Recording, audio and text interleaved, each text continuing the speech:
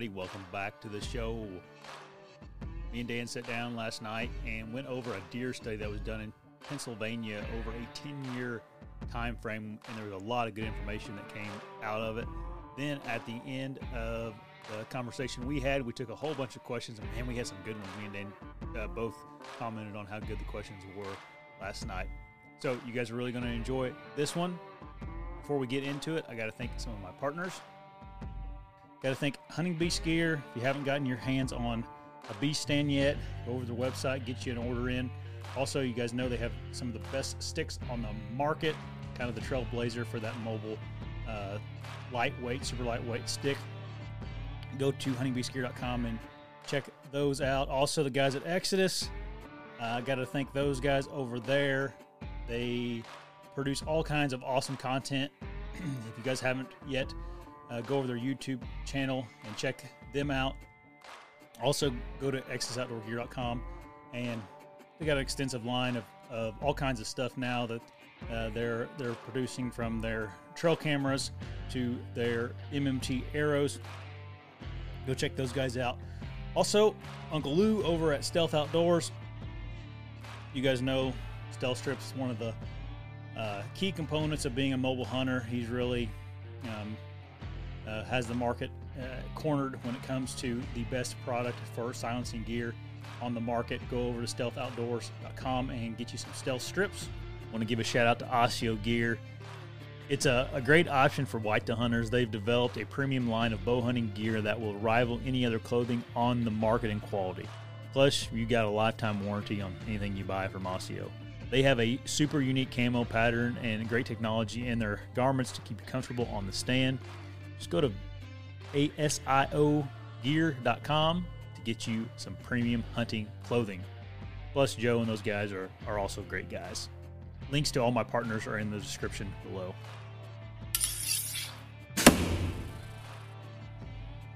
Hey, everyone. What's going on? Welcome to the show.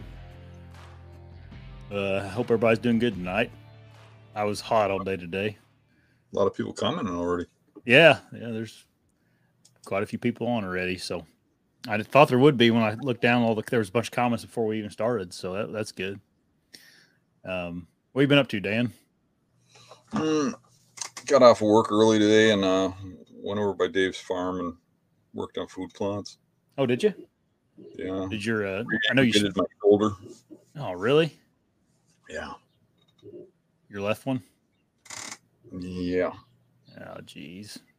Have you? Yeah, but I was pretty surprised at what I saw. Because I went out and I sprayed 2 plots. I want to say 3 weeks or a month ago, and then last weekend on Friday, me and Eric went out and the grass was over my head, so I was figuring I didn't kill everything.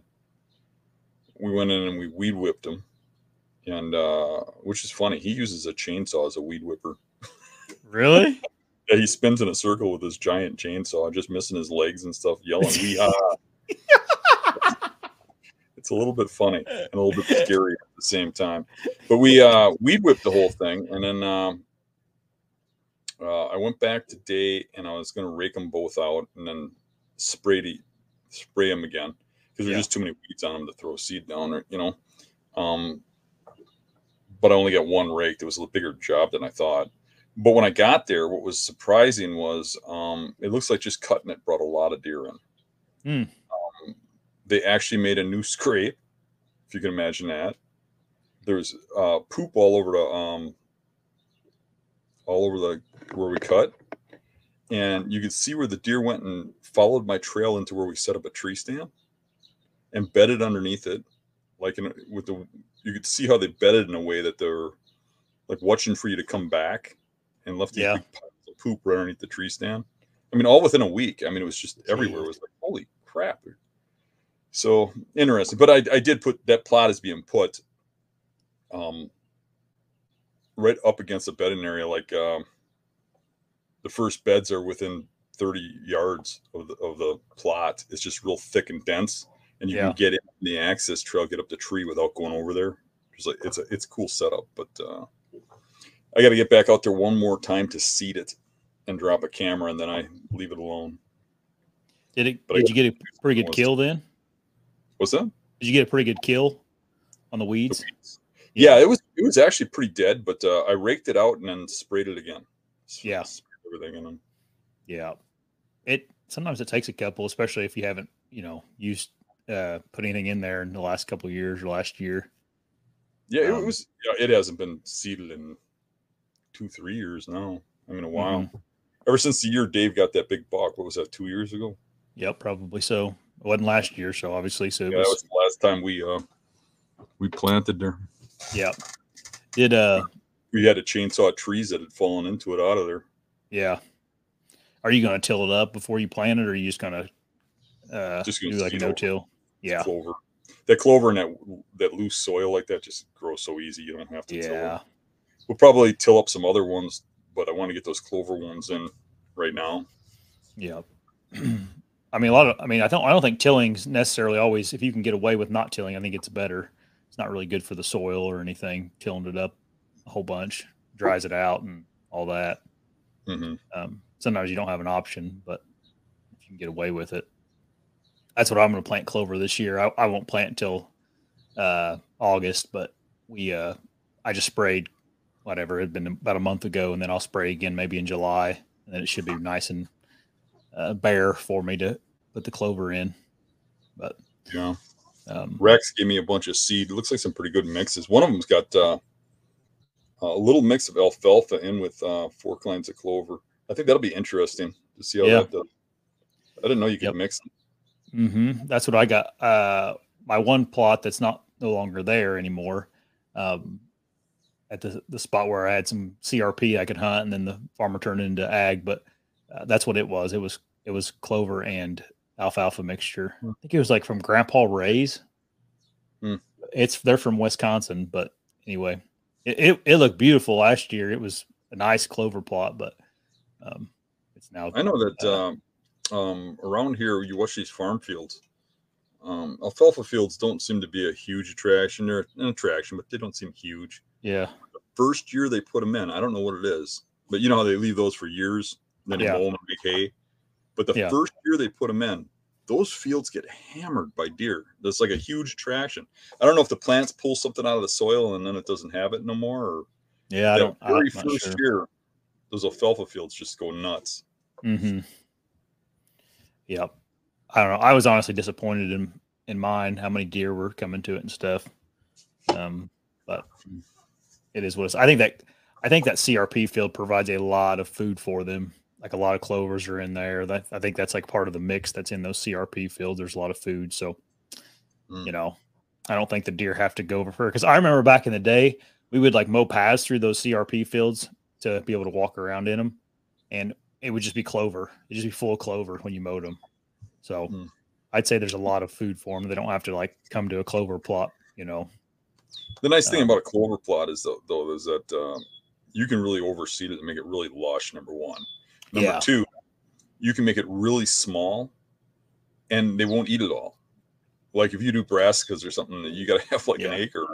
They eat everything to the ground. Yeah. You know what I mean? But clover, they just can't catch up to eating it all, so it's always there. Mm-hmm. Yeah, it's also easy. If you make it small enough, they'll keep it mowed for you.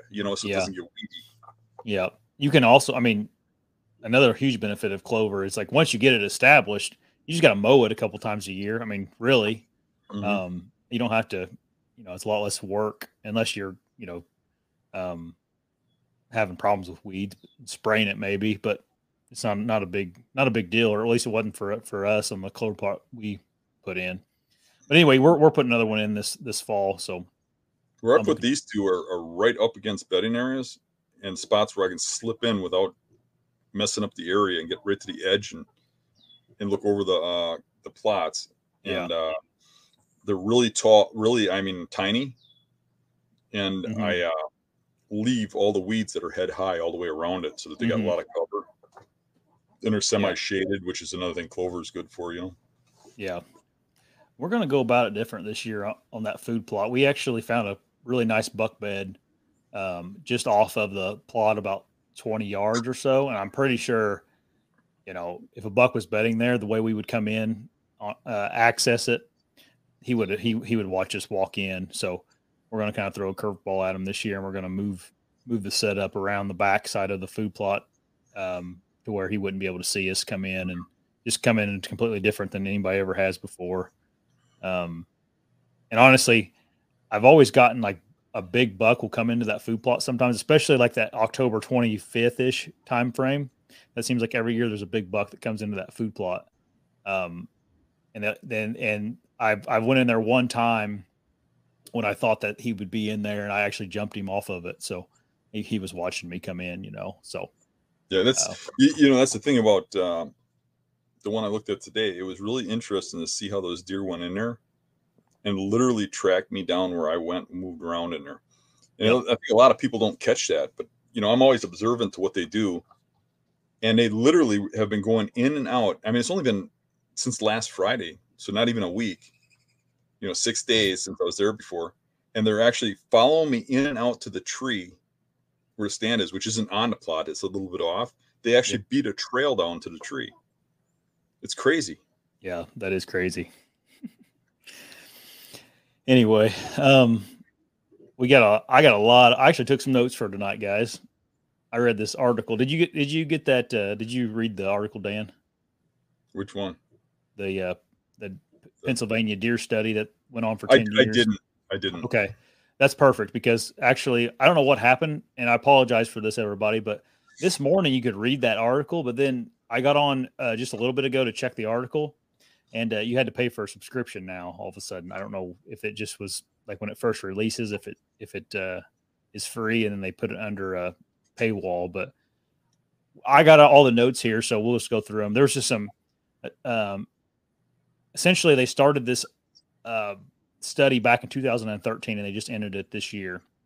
It was in Pennsylvania. The PA Game Commission put it on along with some other, like I think Penn State and some other entities helped with it. But they collared well over 1,000 deer in that 10 years time frame. They collared 1,120 over that time frame, and they tracked pretty much every waking or every minute of their lives on those GPS collars. And they found like a ton of interesting information. And I thought it was really interesting. Some things that I didn't know would go on in the deer world, and some things that like would confirm the way we hunt, Dan. And in the article, it kind of read that way. It's like, this is something PA hunters need to read, because it's not the traditional thinking of how deer behave. But I got a bunch of points, and I kind of was, it's probably better that you didn't read it, because then you can we can get your initial reaction. I guess before we start, guys, if you will leave some questions in the comments, we may be able to get to them tonight. And just put a question mark before the question. That way I can see that it's a question and not just a comment. And thanks for Ron's. Let's see here. Got a new member here. Let me find it. I'll get to the members here in a minute, but we do have a membership program. If you guys are interested in that, the people in green are the members. So you get some cool emojis and all that kind of stuff. Anyway, let's get to this deer study, because there's a lot of stuff in it. First of all, the first point they made in the article was most deer spent early hours after dawn in beds until 10 a.m. And then at 10 a.m. they saw a little bit of movement again. And the point the article was making, or the writer of the article, was that the fact that deer hunters think that they need to get into the stand really early, and in all reality, the vast majority of the deer they had collared were in their beds before dawn every morning, no matter when it was, essentially. Which that's something we talk about a lot, like hunting mornings, right? About how you can screw things up because they're already in their beds. None of this was all vague information, and they never really gave a breakdown of actually, what percentage of deer were in their bed before daylight. They just said the vast majority were in their beds before daylight. I used to hunt every morning, every evening, when I was in my prime, and really addicted to deer hunting. And I found out quick that when I'd go in the mornings and I'd hunt near beds, before it's even daylight, I'd kick the bucks out of the beds. and it was real spotty, and not very often that I had bucks come in to bed down. And then if I did see bucks, it would generally be like late morning, and in rut. So there was a time frame when I would see them in the morning, and that would be not until after October 15th. And I think it would be later by you because it was rut configured. You know what I mean? Yeah. So our rut started a little earlier than yours. So I would say, right around October 15th for me where I'm at, I'd start seeing some morning activity. But anytime before that, which here we got a whole month before that. If you went into those bedding areas, you kick those deer out of there. And even in rut, what I was finding is those bucks would go and bed down before daylight, and then they'd get up later in the day and move around. And there's all these people like, you got to hunt mornings. Mornings are the best and stuff. And it's like, you know what? I can lock down a buck, figure out where he's bedded and how he's moving. And if he's there, I'll kill him in the evening. But if he's there in the morning, there's like a 10% chance. I'm much better at killing them in the evenings. Even in all those years that I was hunting every morning and every evening near those bedding areas, I only killed 1 or 2 real big bucks on bedding areas. In the mornings. All more in the evenings.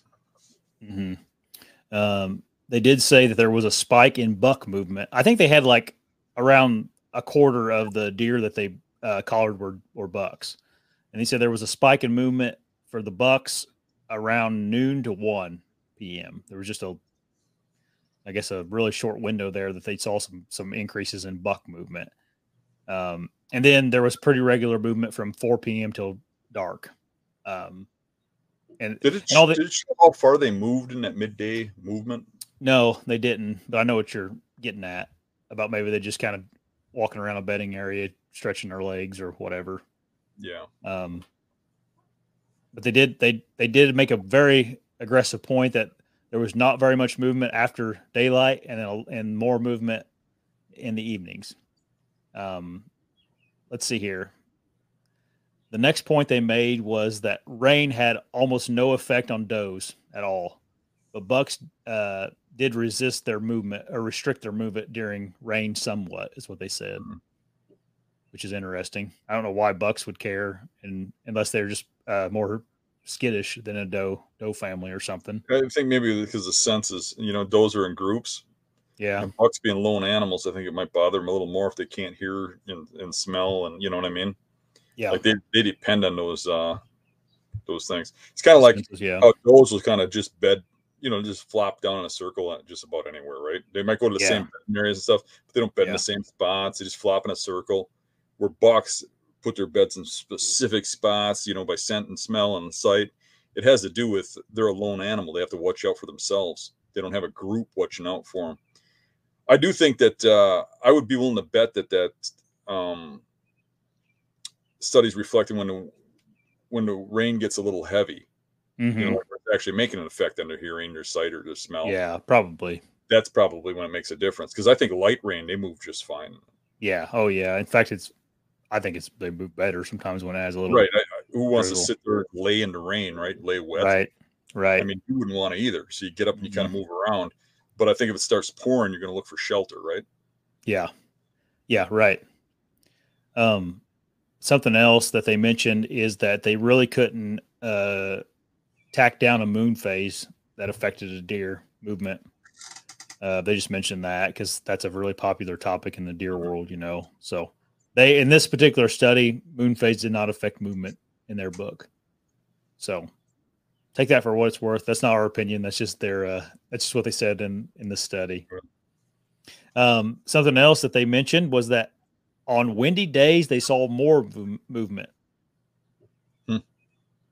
which is contrary to what a lot of deer hunters would say. I don't know. What are your thoughts on that? I think timing has something to do with it. In those early season days when it gets real windy, it almost seems like there's less movement. Yeah. But in rut, windy, they seem to like that just fine. I don't, I would think that would screw with their sense of hearing. But the same thing in a bed. I mean, they're sitting there and everything's moving around. How do they see what's coming or hear what's coming or, Yeah. But I see plenty of movement in wind, especially rut phases. Yeah. To me, it just seemed like the story of the article was like deer every day are going to do something, get up and do something. It's like Right. there is very little that's going to keep them from moving in a day. You know, they Right, have to. and that's something that where I would dive in with that study is what are they doing in that wind? Okay, they're Right. moving. Where are they moving? Yeah. Because If you are they could, going into open areas where they can see real well? Are they mhm, sitting on edges where they can see out? Because I'd be yeah. willing to bet that they're doing something to protect their um Yeah. protect themselves from predators, Yeah. because the wind is going to be restricting their sight because everything's moving. So something Yeah. moving, they're not going to see it coming, and it's going to restrict their hearing. And I think they can smell just fine in heavy wind, though. But Yeah. Yeah. It'd be interesting to see like the average elevation of a deer on windy days versus non-windy days. Like if they do something different with where they're spending time or, uh, in Pennsylvania, I'm sure it was fairly hilly, on these deer, and a lot of them were collared on public land too. So, that's the thing too. I mean, you get in a hilly terrain, and there's going to be a side of the hill where they can get in a position where it's not windy. right, right. Here's an interesting fact for you. And this is in Pennsylvania, which has the highest density of hunters in the country. 90% of deer that survived hunting season made it to the following season. So there's very, very little that killed them outside of hunters, Mm. um, which was kind of crazy. Uh, I I always wonder like how hard on deer hunters are versus cars and what predators and all that. Mm. Now these aren't fawns. These are I think these are for the most part mature and not mature animals. Um, but 90% of them that made it through hunting season were there the next hunting season. So that shocked me a little bit. I don't know about you. I don't think 90% is that odd, because you think 10% getting hit by cars or dying from other means. I think that's probably about right. Yeah, I don't know. I don't know. Around here, I think deer are real vulnerable to all kinds of death when they're young, whether it's getting hit by a car or it's getting shot or whatever. Yeah. But they learn some life lessons. I mean, it ain't much different than people. I mean, Mm-hmm. when you're young, you take a lot of risks. Yep. You go out and you do crazy stuff. You get older, you get a little more laid into your stuff. Well, I think those deer learn some life lessons, and they start learning how to cross roads. They start learning how to avoid getting shot. I mean, if they survive the first couple of years, especially on public land, which most of Pennsylvania is heavy hunted, pressured land, right? Yeah. They gotta adapt or die. So Yeah. once they get good at adapting, I think if they get to be 3 years old, it's a good chance that they don't die from a hunter. Yeah. Or they get real old and then they get vulnerable and die Yeah. from a hunter. It is a good feeling about that to kind of know that if they make it, there's a really good chance that they're going to be there the next year. Another thing that was super interesting, and man, like you said, I'd like to see this study and just be able to look at it personally. But 43% of the deer changed their movement for hunting pressure and altered their pattern the day before season started. Mm-hmm. Isn't that crazy how they know like season starts tomorrow, boys? Let's start doing something different. Well, it's because people invade the woods. Oh yeah, I know. Yeah. I always said, you look at Wisconsin, and I don't think it's much different than any other state. It's the stupidest thing ever. You look, they open ducks at noon. They open pheasants at noon. But deer, they open them before dawn. Yeah. And you would think opening day of gun deer season, they would open it at noon. They'd catch a lot of deer off guard. They go out there in the dark, the whole woods. Around me, you just watch all these people invade the woods before it's even daylight, fill the whole woods up with people. It's like just slapping them on the rear end and saying, "We're coming for you." Yeah. Yeah. That's what survives a lot of deer. Yep. If you had your own property and you had a bunch of guys that were hunting on it, I think having a rule that you couldn't hunt in the morning on opening day, I think would kill a lot of deer, but you'd have a hard time convincing your hunting partners of that, because everybody wants to be out there for opening morning. Right. But getting out there in the evening and catching them off guard is way better. Yeah. Yep.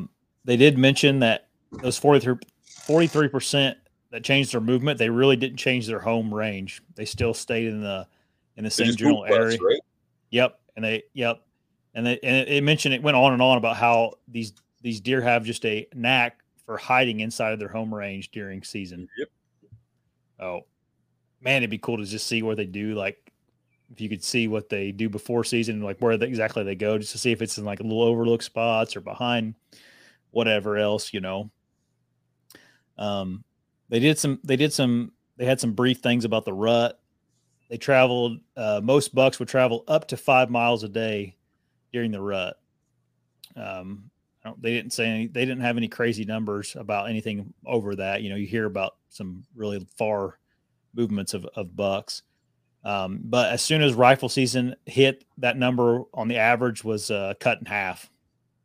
So when rifle season would come in, it would be half that. Pretty much the day of, they'd quit moving so far. So again, how much pressure from hunters affect these. When you need mealtime inspiration, it's worth shopping Kroger, where you'll find over 30,000 mouth-watering choices that excite your inner foodie. And no matter what tasty choice you make, you'll enjoy our everyday low prices, plus extra ways to save, like digital coupons worth over $600 each week. You can also save up to $1 off per gallon at the pump with fuel points. More savings and more inspiring flavors make shopping Kroger worth it every time. Kroger, fresh for everyone. Fuel restrictions apply. Hey, it's Kaylee Cuoco for Priceline. Ready to go to your happy place for a happy price? Well, why didn't you say so? Just download the Priceline app right now and save up to 60% on hotels. So whether it's Cousin Kevin's Kazoo Concert in Kansas City, go Kevin, or Becky's Bachelorette Bash in Bermuda, you never have to miss a trip ever again. So download the Priceline app today. Your savings are waiting. Go to your happy place for a happy price. Go to your happy price, Priceline. Deer, and the vast majority of all the bucks stayed within a mile square their whole lives, which is pretty cool. Yeah. One of the bucks goes right in there. You look at, I mean, how often I kill a deer. I've been hunting for 3-4 years, and they're always right in the same area. Yeah, right. One of the bucks bedded on top of this ridge overlooking a parking lot most of the time that he laid there. That's what they said in the article. It was cool reading the article because I'm like, wow, that's crazy, you know. So that was good to know. The average lifespan was 1 to 2 years. Bet you they didn't have a cool name for it, like Fat Girl Stand or something. Yeah. The fat chick. That's funny. Yeah, but the average life of the bucks were 1 to 2 years. Most of them didn't make it to 3. They said, which is shot by hunters. Yeah. But they had one buck that made it 9 hunting seasons. Yeah. Did they have anything about when they reached the age of 4 or more that particular animals live longer? No, they didn't mention anything like that. Be interesting to know, but that one guy that made it 9 hunting season, he figured it out. That's for sure. Yeah. That's an old buck. Not very many of them making that. I don't know what percentage of buck make it to 9, but it's a very extremely low number. Black bears, other than humans, black bears were the number one predator that killed the deer. Fawns, though, right? Probably. Actually, I don't know. Killing the collared deer? Yep. So if you're killing collared deer, it's not fawns, right? That's what they said. Yeah, it was. He said, out of all the predators, coyotes, cars. What else do they say? Bobcats. There's some other things, and they said black bears were the number one. I wonder predator. if they're referring to adult deer or fawns. I don't know. Maybe they adults. Yeah, I don't know. Maybe I misspoke. Maybe they were collar and fawns too. I'm not sure. I did see a video of a couple of videos of black bears killing adult deer, but I always thought that was just a rare thing. Yeah. Not sure. They can run. They do run faster than a deer. I don't know if a lot of people know that, but they can outrun a deer for spurts, right? Yeah, but they can only run a very short distance. But if they get close enough to the deer, they can outrun it. They can catch it. Here's a cool fact that doesn't have to do anything with deer hunting, really, but the does had their fawns near man-made structures most of the time, either a road or a house or something. Mm-hmm. And they think it's because of there's fewer predators around those areas, which I thought that was neat. And it kind of makes sense because you'll see like a doe and fawn random places, it seems like, you know. But the vast majority of does had their fawns near human structures, they said. It kind of goes to show you like the overlooked spots. They know where people don't go and where predators go, you know. Yeah, it's crazy. And this is the final point I had written down, but it was pretty interesting. And they were making the point, like a lot of hunters have this attitude that deer hunting's horrible on public land and all that kind of stuff, you know, and that people just kill all the deer on public land and there's none there, you know.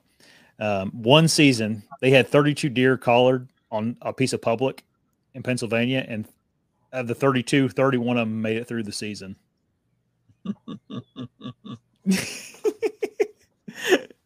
That's pretty good to survive in there.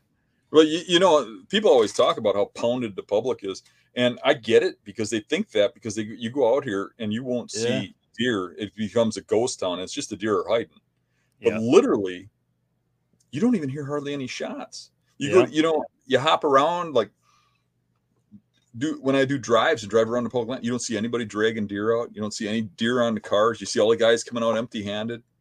It's not very often I'm seeing guys actually shoot deer on the public land.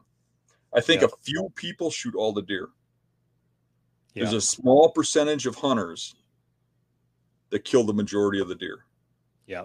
I think a lot of people go 5 or 10 years without even shooting a doe. Yeah. Yep. Those were all the major points in the study, which it was like I said, I'd like to look at it, but it's a pretty extensive study. I think it came out about 6 days ago was whenever the study was released. But it really did confirm a bunch of stuff that we you know, kind of preach here on this show, which was cool. Mm-hmm. The one that I thought was the coolest was a 31 and a 32 deer survived on public land. They had on a piece of public. They had them collared on, so they're there. You just gotta put all them other factors into your arsenal that we, you know, they're good at hiding as well. So anyway, was there any points that kind of you disagreed with, Dan, or thought would be some other factors that may? The only thing that I thought was a little odd was the distance moving in rut. I just had to wonder. I'm thinking that maybe it's at nighttime. Yeah. You know, I'm not thinking that they're moving that far in daylight unless they're young deer, but it sounded like from a couple of points you made that they probably are young deer. Yeah. Well, that's the farthest they've had to move was 5 miles. I thought they were an average of 5 miles. No. That's the most they moved was 5 miles. The most they had one move was 5 miles, and most all the bucks stayed within a mile range of their home area. Okay, that makes more sense. Then I kind of So I misunderstood it. That's why I didn't agree. Yeah, I could have said it wrong too. I've seen some other studies out of Pennsylvania, and they do really good studies, and I think I generally tend to see them kind of confirm what we've been saying all these years, that everybody's been saying bullshit on us. Yeah, right. Yep, exactly. Anyway, go check it out. Hopefully, maybe someone else will publish a different article about it, so you don't have to pay for it. But right now, you got to pay for the article, which sucks. But Scott Cronin, I got to give him credit. He's the one that sent me this and brought it to my attention. So he was on whatever bunch of episodes ago, but cool stuff.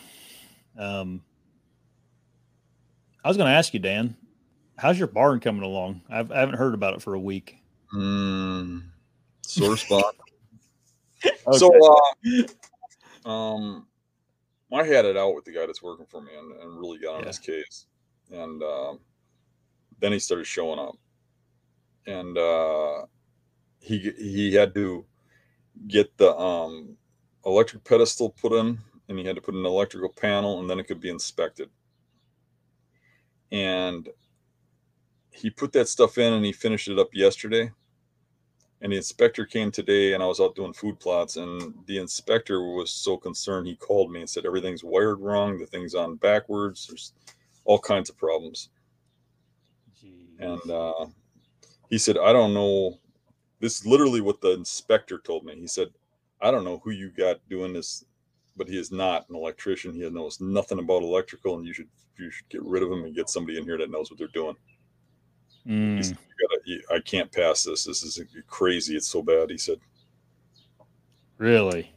So then he said he would call the guy up. So then he called me just after that and said, hey, that inspector was supposed to show today. Did you hear anything from him? He hasn't called me yet or anything. I said, yeah, I heard from him.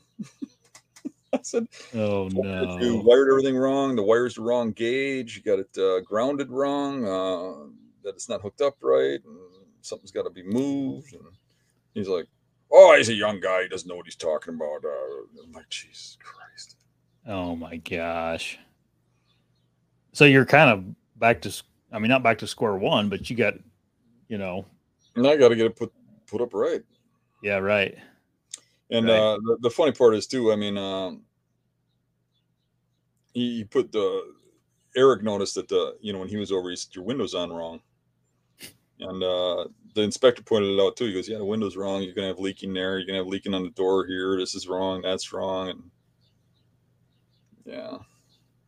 Sometime while I was out doing something, they took a huge angle iron and they put it in there to straighten out the twist that they had in the barn too. They never said nothing to me. I look up there and there's just this giant 20-foot piece of 3/8 steel angle iron bolted to the wall. I'm like, okay, well, at least they straightened it. Yeah. So it's getting annoying. Yeah. I imagine so. Yeah. Remember when he took the job, he told me 2 weeks. It would take him 2 weeks. Yep.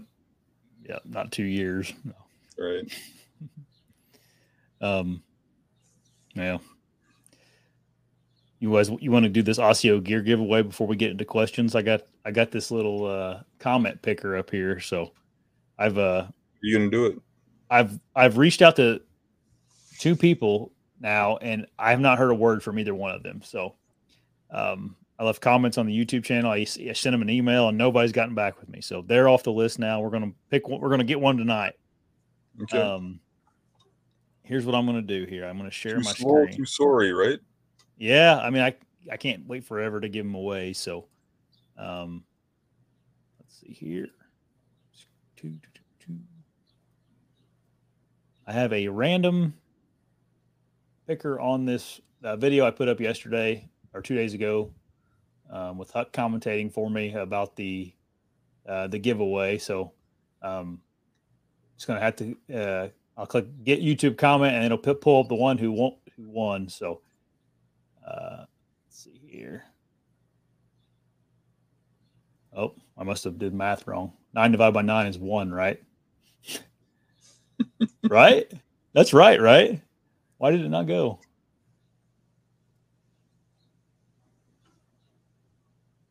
Show random name. Sorry, the caption that you entered is wrong.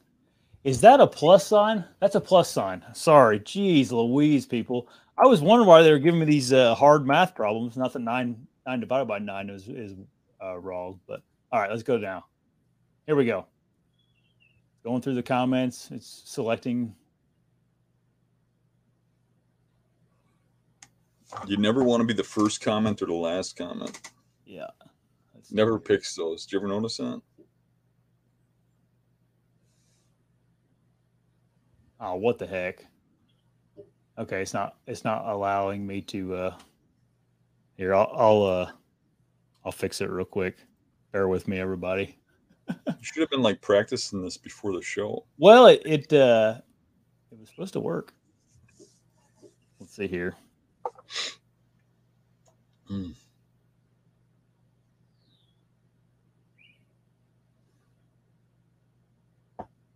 There's another one here. Anyway, let's see here.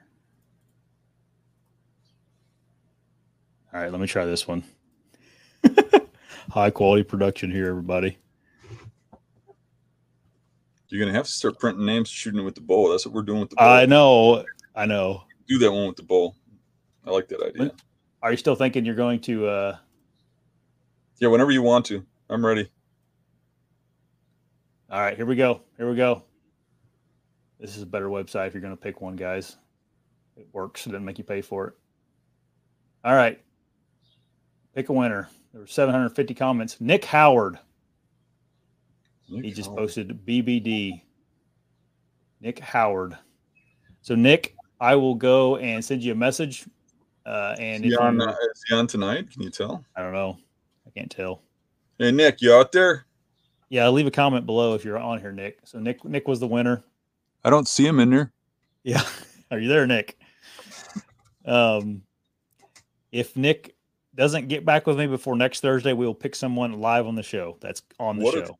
What if both Nick and Howard get a hold of you? Then what are you going to do? I have to fight over it.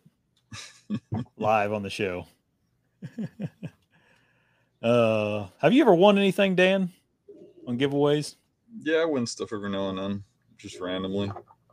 I don't know. I never really sign up for stuff, but yeah, I don't either. I won an $800 bike once at work. Really? Like a pedal bike, not like a custom built one. They made me go to a bike shop, get it built, and I was gonna just get it built and then sell it.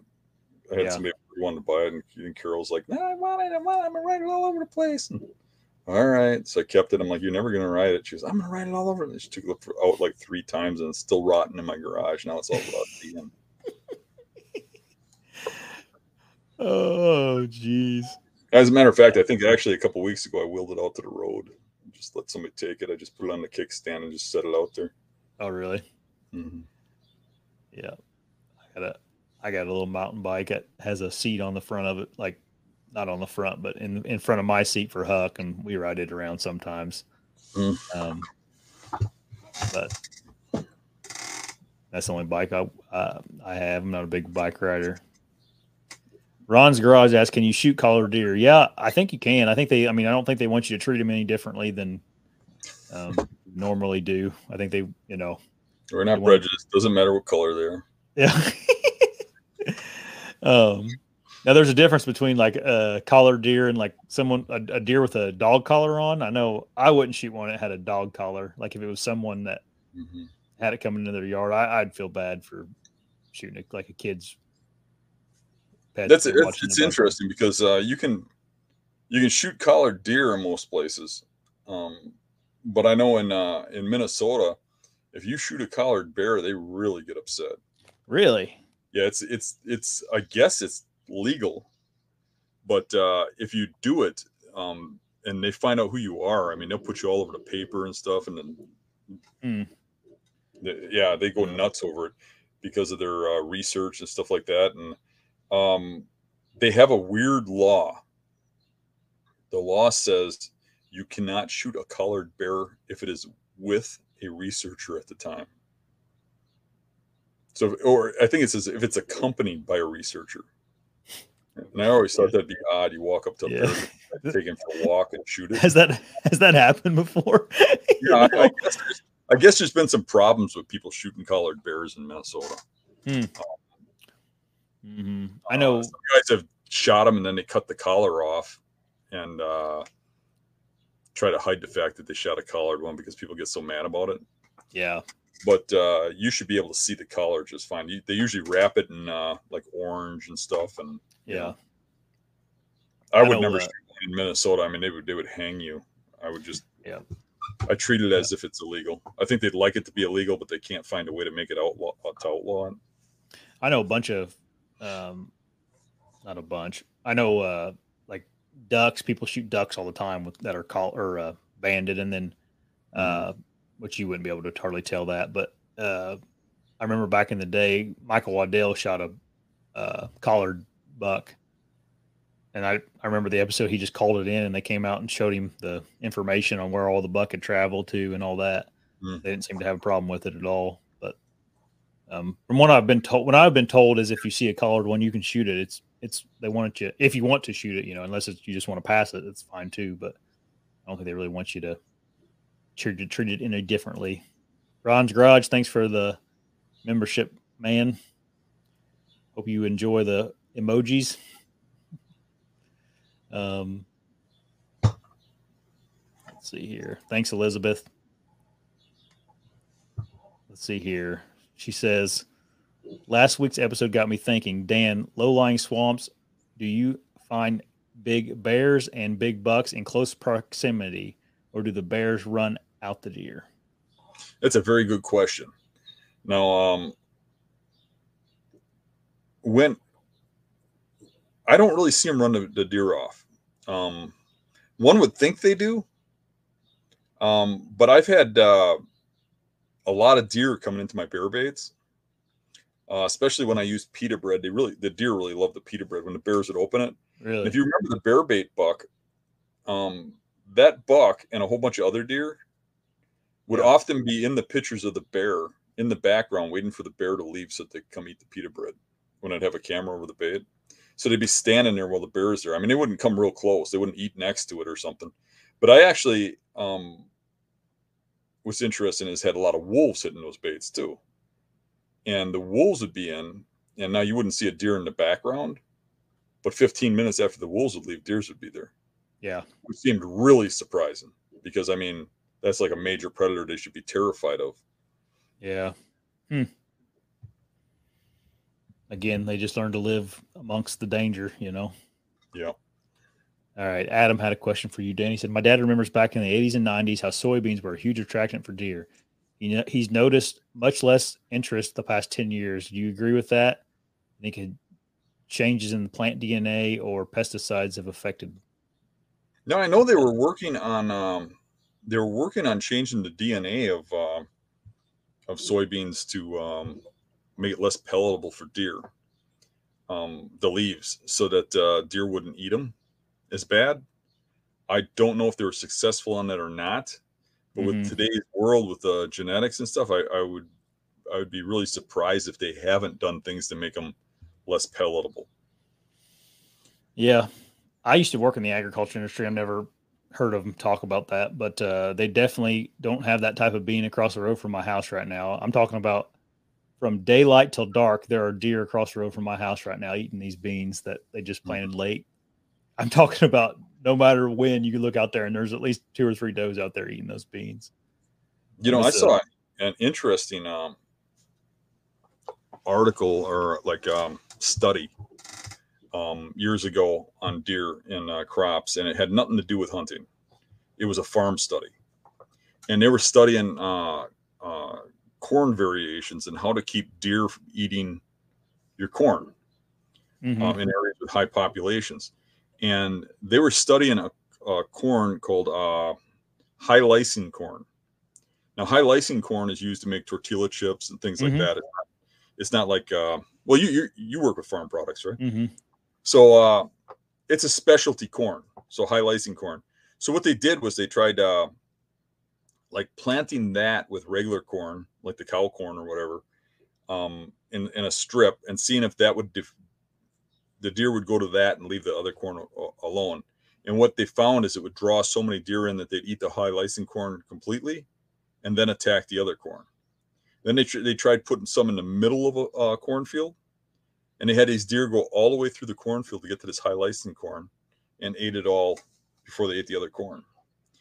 And yet when people put corn food plots in, they just buy regular cow corn.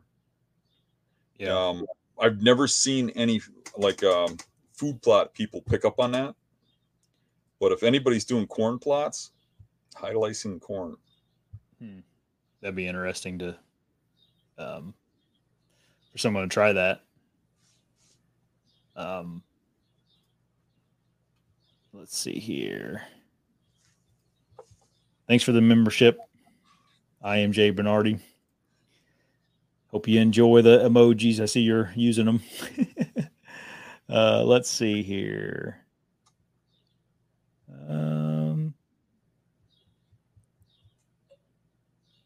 JB, he says, call me JB. Okay. that's much easier. I almost actually called you that. I was thinking about it in my head, but then I didn't want to offend you. But all right. Adam has another question here. He said, I've noticed best rut morning movement around 9 to 10 a.m. I think going in early, calm, dark is sometimes doing more harm than good. Get in at sunrise, ? Yeah. Yeah, I think to me it's a little dependent on where and how you're hunting. I think you gotta look at the picture more. I think more people think about a place as a spot. This is the spot that I hunt. You got to think about timing. So I think there's places that bucks bed in the early morning, before dark, maybe till daylight. And then when they get up and move, I think they do go to another bedding area when they lay back down. Where's that? And where are they traveling in between time? Yeah. So those are the things you got to take into account. I mean, because there's places to be in the early morning and there's places to be, midday or to 10 o'clock range, 10 to 11 o'clock when they're moving. I think, like I remember hearing so many people tell me that they hunt all day and it's like they hunt the same stand. I can't even fathom that. There's a place where you'd hunt in the morning where they're bedding, then there's a place you'd shift where they're, moving between two doe bedding areas, like on a tight ridge, a little corridor, a funnel. You get in there to like that 9-10 range. And then maybe you're going to move back to a bedding area for the evening, but I can't see sitting in the same spot all day. I've always got a plan of how is this buck that I'm hunting traveling this woods? And I'm thinking about the time frames he's moving. So yeah, maybe it's best to get in there at 10 or 11, but for that particular spot, maybe, or that particular type of hunting. Yeah. So I think that's the kind of thing you have to take in consideration when you're thinking about timing on hunting. Yep. Along with all the other, we've said 100 times on here about coming in and screwing everything up. And I mean, you're right on the money there. Thanks, Richard, for joining the membership. Chris asks, he says, how old were your children when they joined you for a public land hunt? Was it archery or gun? I can't answer that one yet. They joined me when they came along. For me, probably, I think on public land. On public land? Mm-hmm. For me, I think it was probably James was probably the youngest doing that, and he was probably in the 10-year-old range when he came along with me. But neither of them in that time frame, back in those days, they couldn't hunt till they were 12. Oh. So they didn't actually hunt until 12 years old. Yeah. And they really didn't want to spend a whole lot of time hunting with me, and I didn't really want to babysit and hunt at the same time, but I did take them out with me or on goof around hunts a few times. Right. How about you? You take Huck out all the time, don't you? Yeah, I'm not on hunting trips really though. Yeah, just screwing around. Really in public land chasing deer or anything? No, not never. I mean, he's came with me on checking trail cameras on public land, but it's like I'm just carrying him around essentially. So, now he's a long ways from that. He's only 3 though, so it'll be a while. I used to take my nephews out. They always wanted to go with me when they'd come over to visit. Mm-hmm. And I remember I had 2 nephews that were my brother Jerry's kids that were always over visiting, and they always looked up to me. And one was Clay. Clay's the one that wrote the music for me. The Ozzy Osbourne that always get you. yeah. And his younger brother. And he was probably like, let's say 8, and his brother was like 5 or 6. and we'd go way out in the woods, and I'd always go. I had this game. I'd go run and hide on Eric, and me and his brother would just split, and Eric would just start crying and fall over. I still laugh thinking about that. Good old Uncle games. I think we left. Yeah, that's funny. All right. Let's see here. Adam had said one more question. He said, "Do you notice good deer action in the morning/day after a really windy night?" Can't say I've noticed any kind of difference in that situation. What I have noticed is rainy nights. If you have like a massive storm in the nighttime, I see a lot better movement in the mornings. Yeah. Like they like hunker down. They still got to eat. Rain stops to get out eating. Like say it rains in the evening. You know what I mean? Like into the night, like 10, 11 o'clock, it stops raining. Well, they get in their routine later. You know what I mean? They start their routine and they get back later. And I've had pretty good action at bedding areas in the morning after nights that rained. Yeah, I would agree with that. Matt asked, do you notice more does in areas that have higher food concentration or more bucks with lower food? I notice more concentrations of deer where there's more food on both bucks and does. So like you take Dave's farm that we were talking about earlier, with me putting food plots in there. On years I don't put food plots in, I don't see near as many deer as the years that I put food plots in. Mm-hmm. It attracts does and it attracts bucks. All right. Gary asked, what time do we normally go out to the stand? I'm assuming he's talking about, you want to go for morning and evening hunts. What time would you go in like on a perfect scenario on a morning hunt? Perfect scenario on a morning hunt. I'd like to be in the stand and settled down and quiet an hour before daylight. Yeah. When I go in the evening on the perfect hunt, I would say I like to be in there, a good 2 or 3 hours before sunset. I don't like getting in real early. I don't like say you get in there 11, 12 or something, because man, most of the time you're sitting on an edge or something. It just takes one gust to swirl off of that edge and go the wrong way. Right. And you get like a more of a steady wind the later it gets. But the later it gets, the more likely that buck is more alert in his bed and just laying there listening. Yeah. So it's kind of a catch-22. You know what I mean? But I do want to get there at least a couple hours before sunset so that, you can slide in there. If the deer does hear something, he has time to forget about it. Kind of the scenario where like, if you're in a stand and you're staring at the buck bedding area and you hear this buck coming out of the bedding area, you hear him break a branch and you're like, that is 100% a buck coming right at me. You know it, right? Mm-hmm. You've been there, right? Oh yeah. And then you sit there for a half an hour without hearing another thing. And you're like, was that a buck? But you're still staring, Yeah. I'm not too sure anymore. It should have been here by now. And then after another 15 or 20 minutes, you just completely forgot about it. It just goes out of your mind. You don't care anymore. It obviously wasn't a buck. If that deer hears you coming in there, he hears a branch break, he hears one little thing, and he's going to be locked on you. Like, what is going on over there? Whether he can see you or not. And he's going to be concentrating on that, and he's not going to get up and go that way anytime in the near future. But if you get in that tree quiet enough where he never really locks on you, he just settles down after a while, he just forgets about you. Now I can't say that that's known fact, but right. I can say that it just makes sense. You know what I mean? Yeah. Getting there a little earlier so that you're not getting there last minute, Yeah. You want to go, you want to get in there early enough where you can take your time. Go slow. Correct.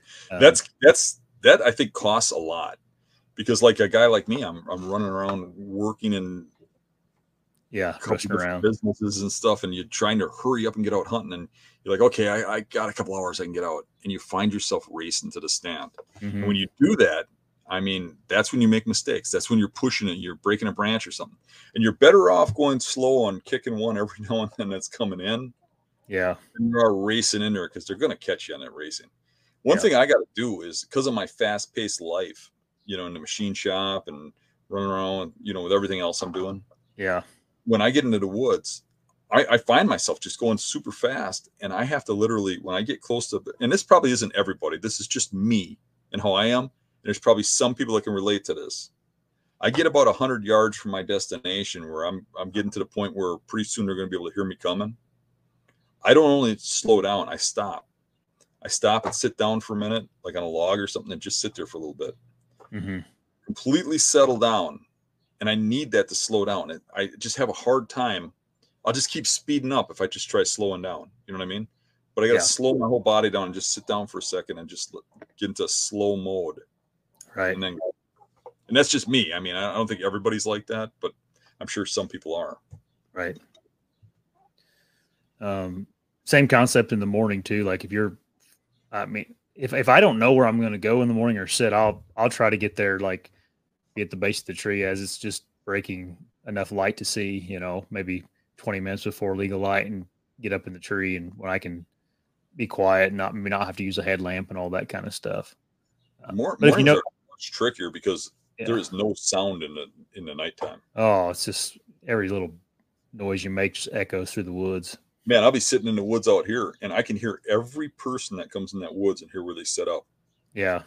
And if I can hear that from the tree, you better bet those deer can. Oh, yeah. Yep. All right. Ron's Garage asks, is there such thing as too much food? He said, I found a secluded cornfield with grapes and raspberries on one side and oaks on the other. He said, it's perfect bedding downwind of the field. No, not really. Food. I mean, they're going to pick one. They're going to be eating on one of them, and you just got to figure out which one they're on. I think the more the food, the more likely you're going to have a deer in that area, because he's going to have a food for every time from. You'll find that they'll eat on the oaks for a while. There'll be a time when they shift to the corn. There'll be a time when they shift to the grapes. There'll be a time when they shift, the grape vines or whatever. There'll be times when they shift to this, that, or some wild plant or stinging nettles. Yeah. And you just got to be in tune with what they're eating and the time frames they eat it. Yep. Slugworth, thanks for joining the membership, man. You seem real excited about it. It kind of sucks because I can't see the emojis on my end. It's just a bunch of jibber jabber on my end, which is kind of disappointing. But as long as it's working on your guys' end, that's all that matters. Let's see here. We're getting to about the end of the questions. Brett was asking about we are, yeah. And the topic was really good too, really interesting stuff. Brent asked if Dan could approve his Hunting Beast form account. A private message. That's one way to get it. That's one way to get a hold of Dan is through here now. That's funny. We're actually Carol runs the account, and we get so many spams that anything that looks suspicious gets dropped. So if you're having a hard time getting on there, send me a message. I'll forward it over to Carol. One thing is though, if you're trying to join the forum, and if you're sending me a message and it's like you've been waiting a day or two, just give it a little bit. Yeah. Because she approves people about once a week. Yeah. Or once every week, 10 days or so. But if it's been longer than that, let me know. Maybe there's an issue. But she usually she'll send emails and stuff too. So if you're using your correct email, you should be getting emails. You can check your spam. Yeah. But if you're not getting on, send me a private message and I'll let her know you're not a spam bot. Yeah, there you go. Dan, what caliber of buck is going to be your standard in Iowa? I guess that depends. I think I'm going to start out thinking probably, probably in the 120 range class, or better. But if I get onto something really good, then I might up that. Yep. But I think for me, I really don't think about score wise. It's kind of hard to even say it like that, the score or age. I kind of look at it as if I think it would be worthy for my wall. If I'd hang it on the wall, I'll shoot it. I don't want to shoot a buck I'm not going to put on the wall. Right. I mean, anybody going out of state, no matter where you're going, 120-inch deers, it's hard to accomplish. You know, I mean, I'm not going to, 120-inch 10-pointer ain't a very big deer. Right. But yeah, I got like 3 of them back here. Exactly. You might get an 80-inch deer or something that only has 4 points or something that I would shoot in a heartbeat with 4 points, but so, I mean, it's not really relative to score or anything. It's more relative to, would I hang it on the wall? And if I'd mount it, I'm going to shoot it. Yep. Lynn said that he read the same study. He said it also said, which it did, I just didn't put this in my notes. Don't know why I didn't, but most deer use roads, pipelines, creeks, things like that for their boundaries. Do we have any thoughts on that? It mentioned in I'd agree with that. I would agree with that, and I've noticed that. And even when they cross those roads and stuff, it seems like that road is a hard boundary. Like they cross it, here and there. You don't see them where the road's in the middle too often, unless it's like a gravel road or something. But I've noticed that and that's kind of how I target a buck. Like you find a buck in an area, you kind of look at where could it be. Well, there's a river over here, there's a road over there, and I really don't look beyond those spots much, and I usually don't find them when you go beyond those hard transitions, right? Yeah. Phil the Wise asks if you've retired, Dan. No. Retarded, maybe. Retired. No, I'm gonna probably work till I just they're trying to push me out of work. They keep hitting me with all this liberal crap and making me watch rainbow videos and all kinds of stuff. And then you make one comment on the video and they make you watch 9 of them. You're talking like you've had some experience recently with that. Yeah, and I have. I gotta watch what I say. My boss watches it sometimes. Tim, thanks for joining the membership, man.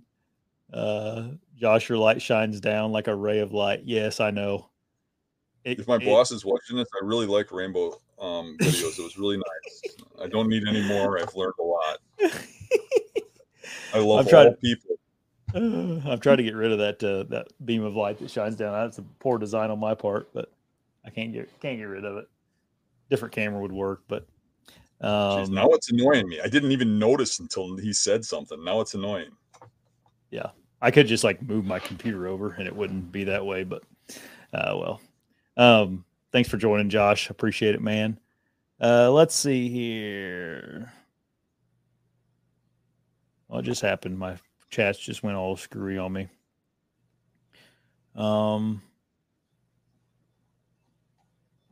Sorry guys, my chat went all the way to the top, so I got to scroll back down to where I was. And you guys have been talking a lot, so. Farrell said I need some rainbow shirts. Yeah, there you go. I don't need those. Maybe Ricky Poo needs one of those.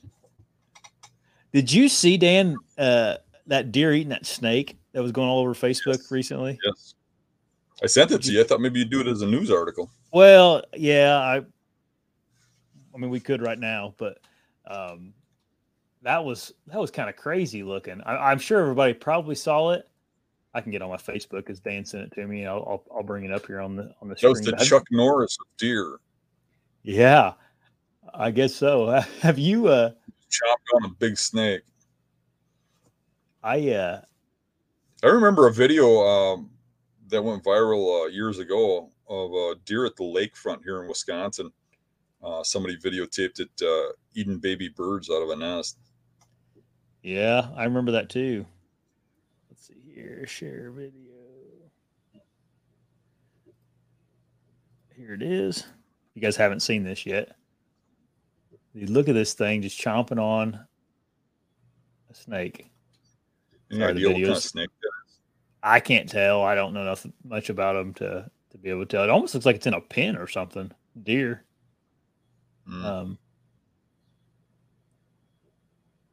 Might just be like a cattle fence or something. Because he's driving on a road. Could be. And the deer isn't tagged or anything. But I thought that was crazy. Because it probably can't breathe because it's got a snake down his throat. Right. So it's not going to run. Yeah. You wonder what all they eat, Yeah, it's just crazy. Here's a good question. Josh asks, what advice can you offer for someone looking to start self-filming hunts? My main piece of advice would to think about if you really want to do that. And the reason I say that is because it starts out, it's pretty hard. But once you get used to it, it's real easy. I mean, now I wouldn't even think of not taking my camera along. It's with me all the time, and it's just a second arm. But at first, it's pretty tough. So if you're going to do it, my main piece of advice would be to mount it on a camera arm. Don't try mounting it on your bow or your head or anything. Mount it on a camera arm and zoom your camera all the way back. It's fine to zoom in and to follow deer around and film them really nice when you have no intention on killing it. And your bow's up on a hanger. But if you got your bow in your hand, you're going to kill one. You get that camera zoomed all the way back and you aim it where you're going to shoot it. And then you forget about the camera and you just shoot the deer. And then what I do is as soon as I shoot that deer, I grab the camera and I follow it as it runs. But I don't touch that camera until I shoot. And that means you're not filming it walk in either. Because what happens is you're going to have problems shooting deer if you're trying to move that camera around while you're handling a bow and all that stuff. But if you zoom back, you got a wide screen, and then you're more than likely going to have it in the screen. I don't even really look at the screen. I just aim it because the camera has such a wide pan that you're going to be aiming right in the general direction. I mean, if I have time, I'll look at the screen and make sure I'm kind of in the general direction. But that's the main advice I'd give. You got any? Yeah, I mean, that's great advice. I would tell you, don't go out and spend thousands of dollars on camera equipment until you know it's something you really like. I would, if you're going your first year, maybe just try it with your phone or something before you go spend a bunch of money. Cause it's, me and Dan have been doing it a long time. It's expensive and it's overwhelming at first. So you got to really commit to it. And, I get messages. That's probably one of the big questions I get is like, what camera should I buy? Or what camera do I personally use? And I'm like, you don't need the one I use, just, if you're just starting off, just give it a go. I mean, the cell phones now, especially if you're just personally using it for personal use, just try that, see how hard it is for you. And then if you want to upgrade the following year, if you're getting into it, that's what I would do. But gear does not matter. Dan created the Hunting Beast YouTube channel with probably a $250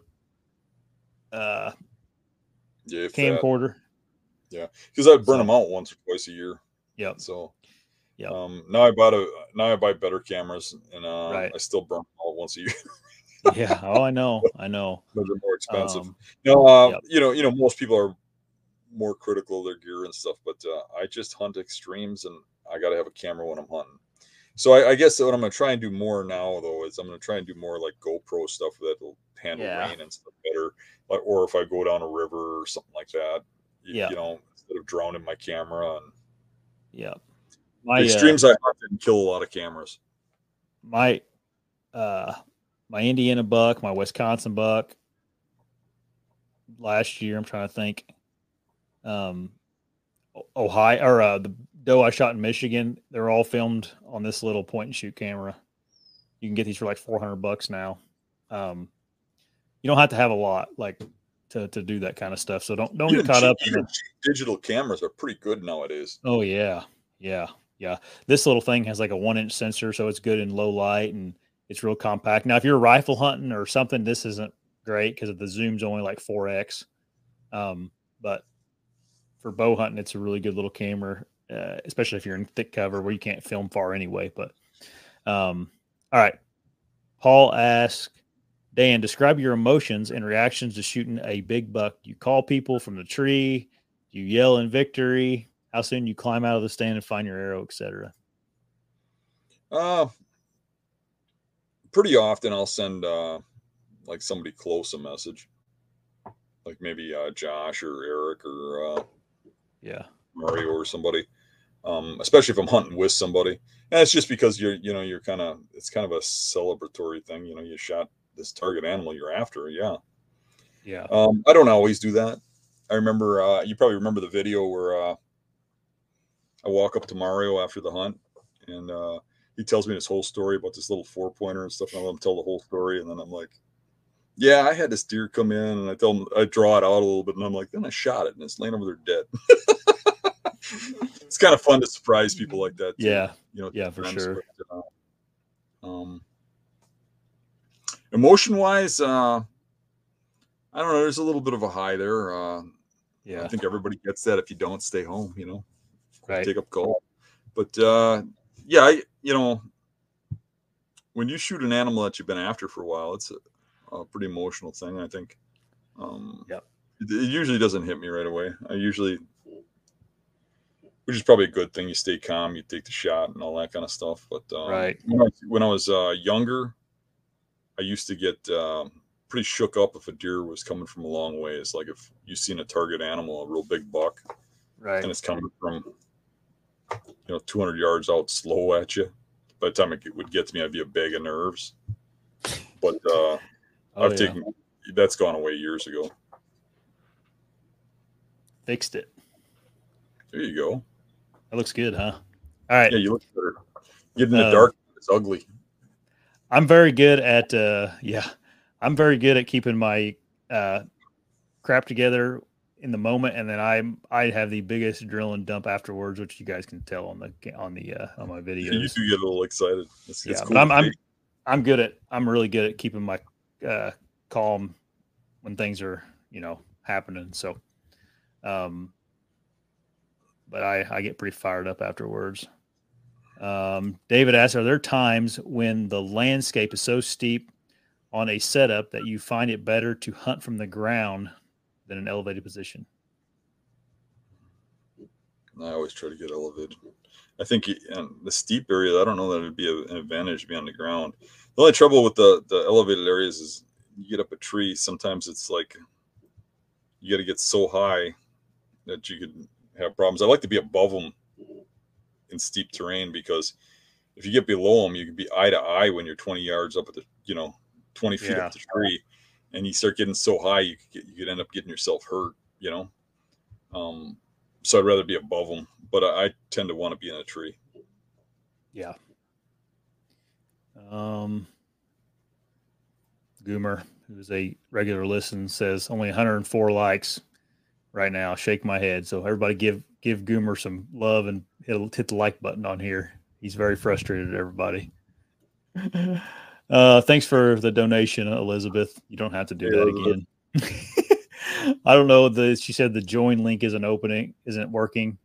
The join button is right by the subscribe button on the channel here. So I'm not sure there, Elizabeth. We've had people join this episode, so it was working at least. Patrick asks, I've been on Monster the last 2 years, but I've only gotten one daylight pick and the rest are at night. Do you think he's on me or just smart? Any tips on that scenario? You took this question down too fast. Oh, I'm sorry. I've been on a Monster the last 2 years, but I've only got him. Monster too. I've only gotten one daylight picture and the rest are at night. Do you think he's on me or just smart? Any tips on that scenario? I don't think it's either. I think you're just not finding his core spot where he's bedding. Yeah. He's moving a very short distance in daylight. That's the problem. So there might be 1 or 2 days out of the whole year that he moves a distance in daylight. Most of the deer I'm killing that are mature, which if you're calling it a monster, I'm sure it's a mature deer. most of the ones I'm killing within 100 or 200 yards from their bed, and I'm shooting them at closing time. Think about that. Yeah. So if you're any further than that, you're getting night pictures. So what you have to do is think about, where could he be hiding? Think about it like he's a criminal and you're the cop and he's hiding in there someplace. Where would he hide where you wouldn't find him? Yeah. And hunt that area down, one spot after another until you get on him. And if you start doing that with cameras, you'll just push them into other areas. You really kind of got to just hunt him down. The camera tells you he's in the area, then your skills have to get you to where he moves in daylight. Yeah. Yeah. And just look at that study we were just talking about. Like if you got him in daylight, he's probably not very far most of the time. Like they don't go, especially if a monster, he's probably living there pretty close. Tim asked if I'm hunting Illinois this year. I don't know, man. Maybe late season, but probably not, to be honest with you. Got a lot going on this deer season, personal life and hunting wise, but we'll see how things turn out this year. You never know.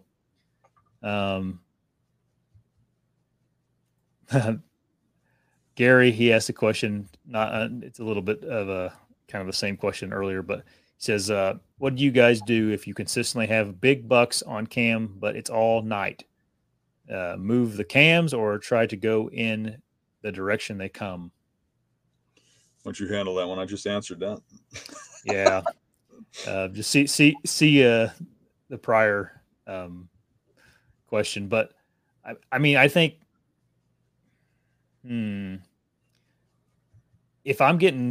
if it's during season, I'm getting all night pictures. I quit fooling with cameras when it comes into season. Like if I don't move them around or I don't put new ones out or anything. If you're getting them though, you got a piece of a puzzle. Like they got to be coming from somewhere. So if I was getting nighttime pictures constantly, I would probably move to wherever they're coming from and try to narrow that down from there. I would not be screwing with cameras though, moving them around, trying to get a daylight picture of a buck, Right. I'd be looking at the time you're getting the picture. What time? Yeah. What direction is he traveling? Where do you think he's coming from? Take some educated guesses. What's going on around there? What the food sources are in? Is it rut? Is he looking for does? Start looking at the area around there. Where could he be hiding? Where has the terrain that he wants to be, and nobody's looking for him there? Mm-hmm. And you got to shift around and hunt him down. People are getting too dependent on cameras. Cameras don't kill the deer. People kill the deer. Cameras tell you he's there. Yeah. The real function of a trail camera is to tell you a deer's in the area. Then your skills of scouting, reading maps, and looking at terrain kick in. 100%. I don't even take them with me when I'm going out of state hunting typically, and so let's see here. Farrell asks, what is the closest you've been to a buck when hunting on the ground? There's a hunt I have on the Hunting Beast where I shot at a buck and missed it, but I snuck up to him on the ground. I could hear him freaking breathing. I don't know. I was like 10 yards from him.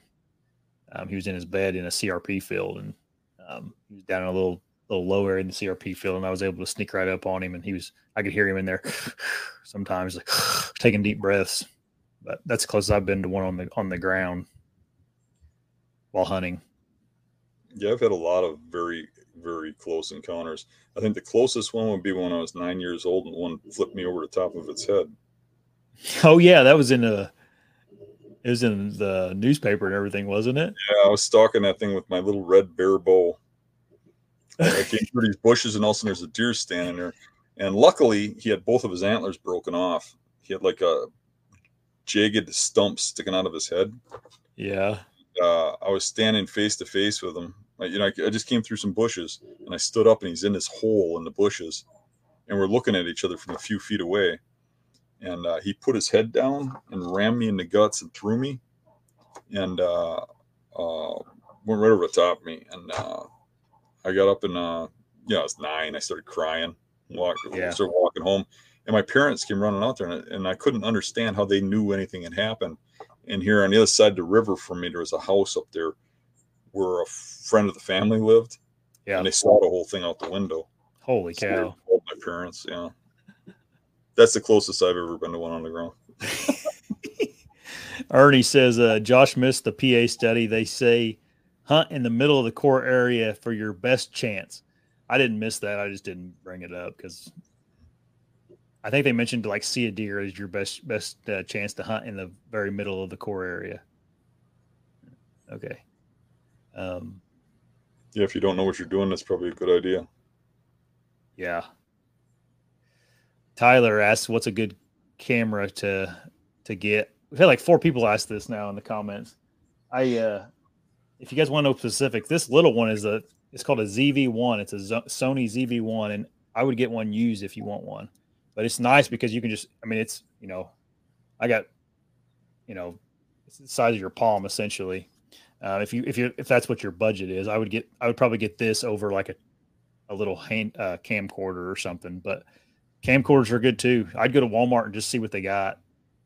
If you're just starting off, or use your phone, like I said. But me and Dan both have pretty expensive cameras now. I guess if you're a rich man and want to spend the money on it, go for it. But there's a lot of options if you got a lot of money. You don't have to be rich. You just, I would, getting a camera for $1,500 or something to get a really nice one.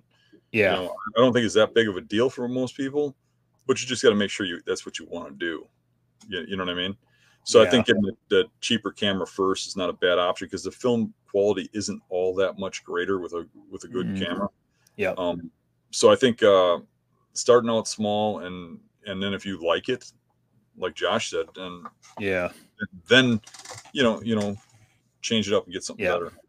You get with camera gear, you get less for your money the higher the amount the camera goes up. Like, from $400 to this thing to a $1,200 camera, you get just this much more. But from your cell phone to this, you get a lot better quality. So it's like the more money you spend, the less you get out of your. I don't know. Some pros are starting to film with their iPhones. Oh, I know. That's what I'm saying. Like, just because you spend a bunch of money doesn't necessarily mean you're going to get a better quality. Oftentimes, the more expensive ones too are more complicated to use for you as well. There's more buttons, there's more features, and it all has to be learnt. Whereas if your phone, everybody knows how to use that. Darko asked about the Beast camera arm, if you're going to have one come out. Yeah, it's complete and ready for production now. Just waiting on manufacturing. So I'm hopeful it'll be out this anytime now. So I can't guarantee that. That's out of my hands at this point. But I have completely produced what I want to produce and handed it off. So we're just waiting on them. Yeah. So I think it's going to be economical and work great. So it's working great for me. It's working great for Josh and all the guys in our crew. I'm real impressed with it and happy with it. So hoping everybody else will be too. Yep. Let's oops, sorry, I hit the wrong one. Let's end on this one. Adam, he said, it's not a question, but he said, my father shot his first bow buck with a recurve hunting from a tree in the 70s. He said he threw his bow in another tree in excitement and jumped like 15 feet down. So he had to go up to another tree and get his bow, huh? Yep. That's funny. Love it. Yep. Brett, we'll answer your question real quick. How do you prefer to set up the GoPro when recording? I just throw it on my bow. That way I have another angle. They're small enough you can get them in your teeth. Yeah, you hold it in your mouth. GoPro is a really good camera too, just to have. I haven't got one yet, but I really liked it. When I hunted with the hunting public, they had all of theirs on a piece of that bendable tube. Yep, I got that. The clamp on it. I kind of like that. You stick it on any limb or whatever and just aim it wherever you want it. That's what I have. Yep. I like those. You'd be shocked at how much of my footage I have is shot on a GoPro. All right, everybody. Hit the like button if you like what we're doing. Subscribe to the channel. We'll see you guys later. See you next time. Bye.